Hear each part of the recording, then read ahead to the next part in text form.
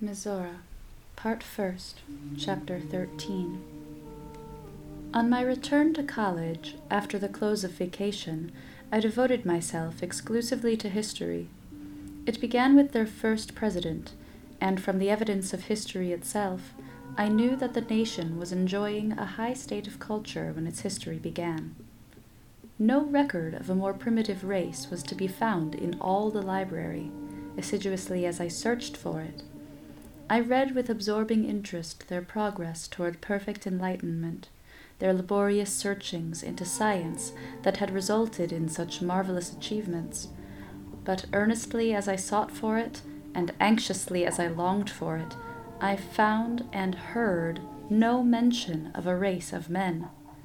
From the most intimate intercourse with the people of Mizora, I could discover no attempt at concealment in anything. Yet the inquiry would crowd itself upon me. Where are the men? And as constantly would I be forced to the conclusion that Mizora was either a land of mystery beyond the scope of the wildest and weirdest fancy, or else they were utterly oblivious of such a race, and the last conclusion was most improbable of all. Man, in my country, was a necessity of government, law, and protection. His importance, as I viewed it from inherited ideas, was incalculable. It could not be possible that he had no existence in a country so eminently adapted to his desires and ability. The expression domestic misery, that the preceptress made use of one day in conversation with me, haunted my imagination with a persistent suspicion of mystery. It had a familiar sound to me. It intimated knowledge of a world I knew so well, where ill nature, malice, spite, envy, deceit, falsehood, and dishonesty made life a continual anxiety. Locks, bolts, and bars shut out the thief who coveted your jewels, but no bolts nor bars, however ingeniously constructed or strongly made, could keep out the thief who coveted your character. One little word from a pretended friend might consummate the sorrow of your whole life, and be witnessed by the perpetrator without a pang, nay, even with exultation. There were other miseries I thought of that were common in my country. There were those we love, some who are woven into our lives and affections by the kinship of blood, who grow up weak and vacillating, and are won away, sometimes through vice to estrangement. Our hearts ache not the less painfully that they have ceased to be worthy of a throb, or that they have been weak enough to become estranged, to benefit some selfish alien. There were other sorrows in that world that I had come from, that brought anguish alike to the innocent and the guilty. It was the sorrow of premature death. Diseases of all kinds made lives wretched, or tore them asunder with death. How many hearts have ached with cankering pain to see those who are vitally dear wasting away slowly but surely, with unrelievable suffering, and to know that life but prolongs their misery, and death relieves it only with inconsolable grief for the living. Who has looked into a pair of youthful eyes, so lovely that imagination could not invent for them another charm, and saw the misty film of death gather over them, while your heart ached with regret as bitter as it was unavailing? The soft snows of winter have fallen, a veil of purity, over the new-made graves of innocence and youth. And its wild winds have been the saddest requiem. The dews of summer have wept with your tears, and its zephyrs have sighed over the mouldering loveliness of youth. I had known no skill in my world that could snatch from death its unlawful prey of youth. But here, in this land so eminently blessed, no one regarded death as a dreaded invader of their household. "We cannot die until we get old," said Wauna naively. And looking upon their bounding animal spirits, their strong supple frames, and the rich red blood of perfect health mantling their cheeks with its unsurpassable bloom, one would think that disease must have strong grasp indeed that could destroy them. But these were not all the sorrows that my own country knew. Crimes, with which we had no personal connection, shocked us with their horrible details. They crept like nauseous vapors into the moral atmosphere of the pure and good, tainting the weak and annoying the strong. There were other sorrows in my country that were more deplorable still. It was the fate of those who sought to relieve the sufferings of the many by an enforced government reform. Misguided, imprudent, and fanatical they might be, but their aim at least was noble. The wrongs and sufferings of the helpless and oppressed had goaded them to action for their relief. But alas, the pale and haggard faces of thousands of those patriot souls faded and wasted in torturing slowness in dungeons of rayless gloom, or their emaciated and rheumatic frames toiled in speechless agony amid the horrors of Siberia's mines. In this land, they would have been recognized as aspiring natures, spreading their wings for a nobler flight, seeking a higher and grander life. The smile of beauty would have urged them on. Hands innumerable would have given them a cordial and encouraging grasp. But in the land they had sought to benefit and failed, they suffered in silence and darkness and died forgotten or cursed. My heart and my brain ached with memory, and the thought again occurred. Could the preceptress ever have known such a race of people? I looked at her fair, calm brow, where not a wrinkle marred the serene expression of intellect, although I had been told that more than 100 years had touched with increasing wisdom its broad surface. The smile that dwelt in her eyes, like the mystic sprite in the fountain, had not a suspicion of sadness in them. A nature so lofty as hers, where every feeling had a generous and noble existence and aim, could not have known without anguish the race of people I knew so well. Their sorrows would have tinged her life with a continual sadness. The words of Wauna had awakened a new thought. I knew that their mental life was far above mine, and that in all the relations of life, both business and social, they exhibited a refinement never attained by my people. I had supposed these qualities to be an endowment of nature, and not a development sought and labored for by themselves. But my conversation with Wauna had given me a different impression, and the thought of a future for my own country took possession of me.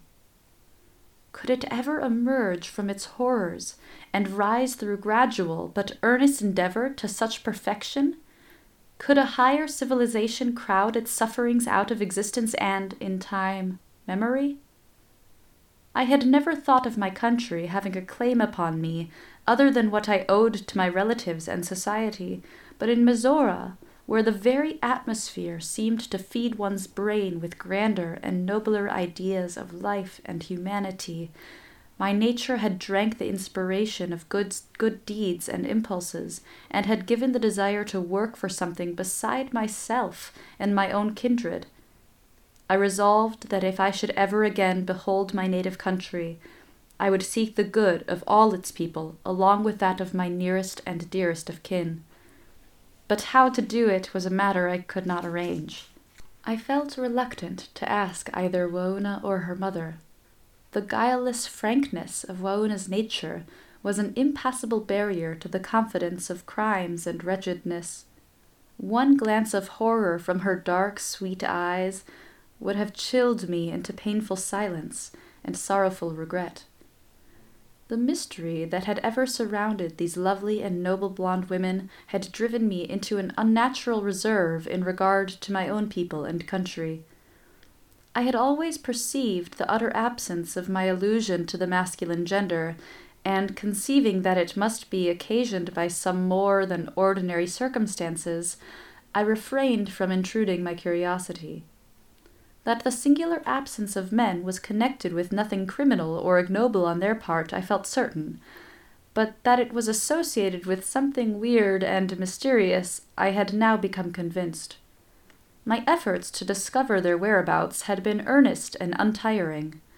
I had visited a number of their large cities and had enjoyed the hospitality of many private homes. I had examined every nook and corner of private and public buildings, for in Mizora nothing ever has locks, and in no place had I ever discovered a trace or suggestion of man. Women and girls were everywhere. Their fair faces and golden heads greeted me in every town and city. Sometimes a pair of unusually dark blue eyes, like the color of a velvet-leaved pansy, looked out from an exquisitely tinted face framed in flossy golden hair, startling me with its unnatural loveliness. And then I would wonder anew, why is such a paradise for man so entirely devoid of him? I even endeavored to discover from the conversation of young girls some allusion to the male sex, but listen as attentively and discreetly as I could, not one allusion did I hear made to the mysteriously absent beings. I was astonished that young girls, with cheeks like the downy bloom of a ripe peach, should chatter and laugh merrily over every conversational topic but that of the lords of society.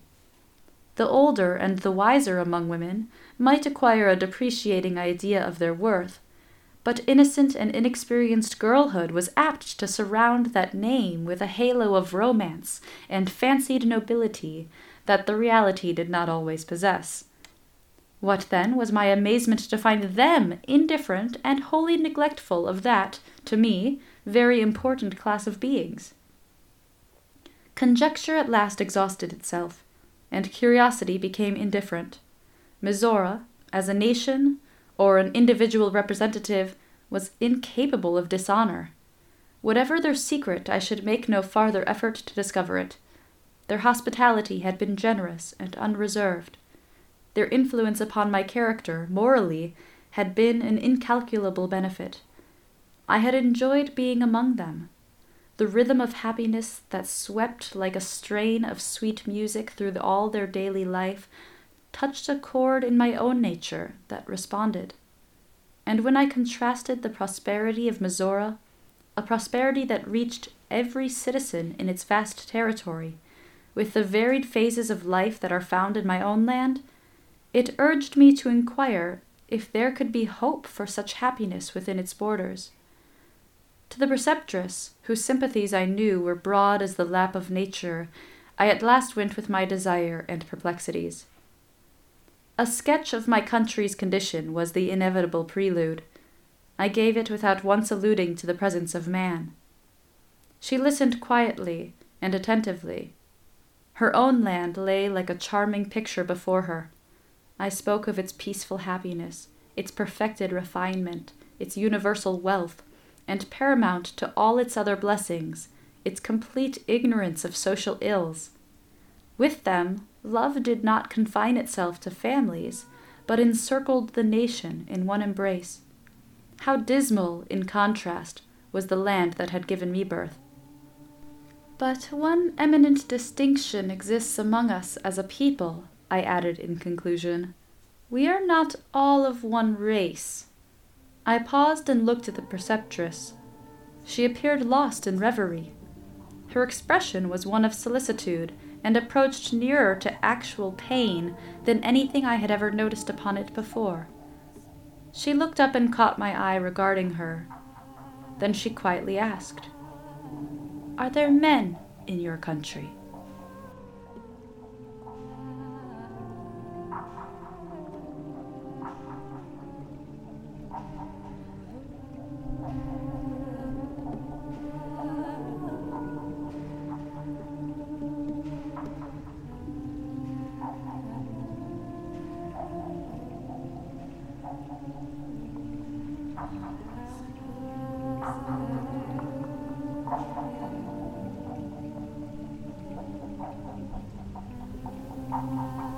This story is by Mary E. Bradley Lane, and my name is Hannah Violet.